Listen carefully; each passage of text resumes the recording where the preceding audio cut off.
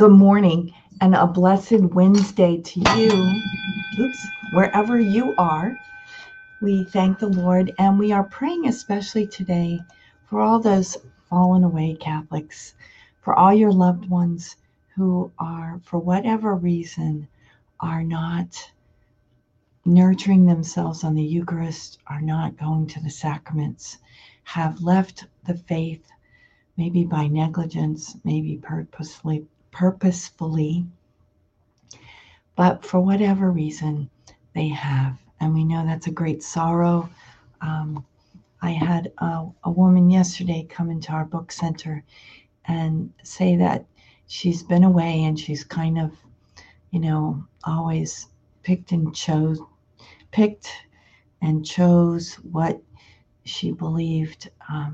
But now she's feeling the need to come back. She feels that attraction to the Lord. So pray for her. Her name's Elizabeth.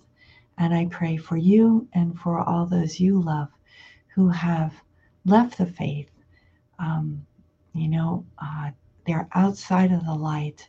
And the Lord wants them to come into the light. He wants everyone to be saved. And so we pray the Gospel of John 3, chapter 16 to 21. A reading from the Gospel of John. God so loved the world that he gave his only begotten Son, so that everyone who believes in him might not perish but might have eternal life. For God did not send his Son into the world to condemn the world, but that the world might be saved through him. Whoever believes in him will not be condemned, but whoever does not believe has already been condemned because he has not believed in the name of the only begotten Son of God. And this is the verdict, that the light came into the world, but people preferred darkness to light because their works were evil. For everyone who does wicked things hates the light and does not come toward the light, so that his works might not be exposed. But whoever lives the truth comes to the light, so that his works may be clearly seen as done in God. The Gospel of the Lord. Praise to you, Lord Jesus Christ. So we know that the Lord gives light, and as long as we live, there is hope. And he's calling everyone to himself, to the banquet of life. God prepares for us a banquet. He prepares for us a feast. He feeds us with the sacraments, with his grace. And those who choose to stay outside of the faith miss all that. So they're starving, they're hungry, and they need that in order to live fully as human beings, as God has called us to. So we pray for them, and we pray for all your intentions, but especially for those intentions today. And I have this couple prayers that we'll pray for them. It's from this book, Queen of Apostles prayer book. Gracious and Holy Father, please give me and give them intellect to understand you, reason to discern you, diligence to seek you, wisdom to find you, a spirit to know you, a heart to meditate upon you, ears to hear you, eyes to see you, a tongue to proclaim you, a way of life pleasing to you, patience to wait for you, and perseverance to look for you. Grant me a perfect end, your holy presence, a blessed resurrection, and life everlasting. Amen. That's from Saint Benedict. And then a prayer from Saint Elizabeth Ann Seton, who herself was a convert to the Catholic faith. Lord Jesus, forsake us not.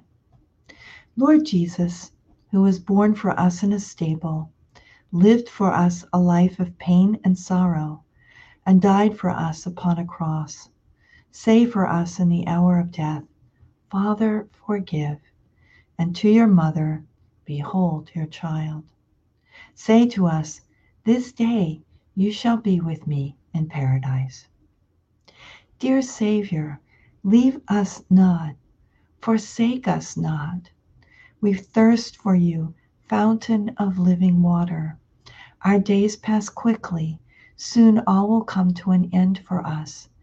Into your hands we commend our spirits, now and forever. Amen. So we pray for all of those who have left the faith, that they may be drawn back, that we may encourage them with our example, with our love, with encouraging words, with our prayer. And we make our offering of this day. Divine Heart of Jesus, I offer you through the Immaculate Heart of Mary, Mother of the Church, in union with the Eucharistic sacrifice, my prayers, my actions, joys, and sufferings of this day, in reparation for sins, and for the salvation of all men and women, according to the special intentions of our Holy Father, Pope Francis, in the grace of the Holy Spirit, for the glory of the Heavenly Father. And we pray for vocations, O Jesus, eternal shepherd of our souls. Send good laborers into your harvest. And we pray for all our loved ones who've fallen away.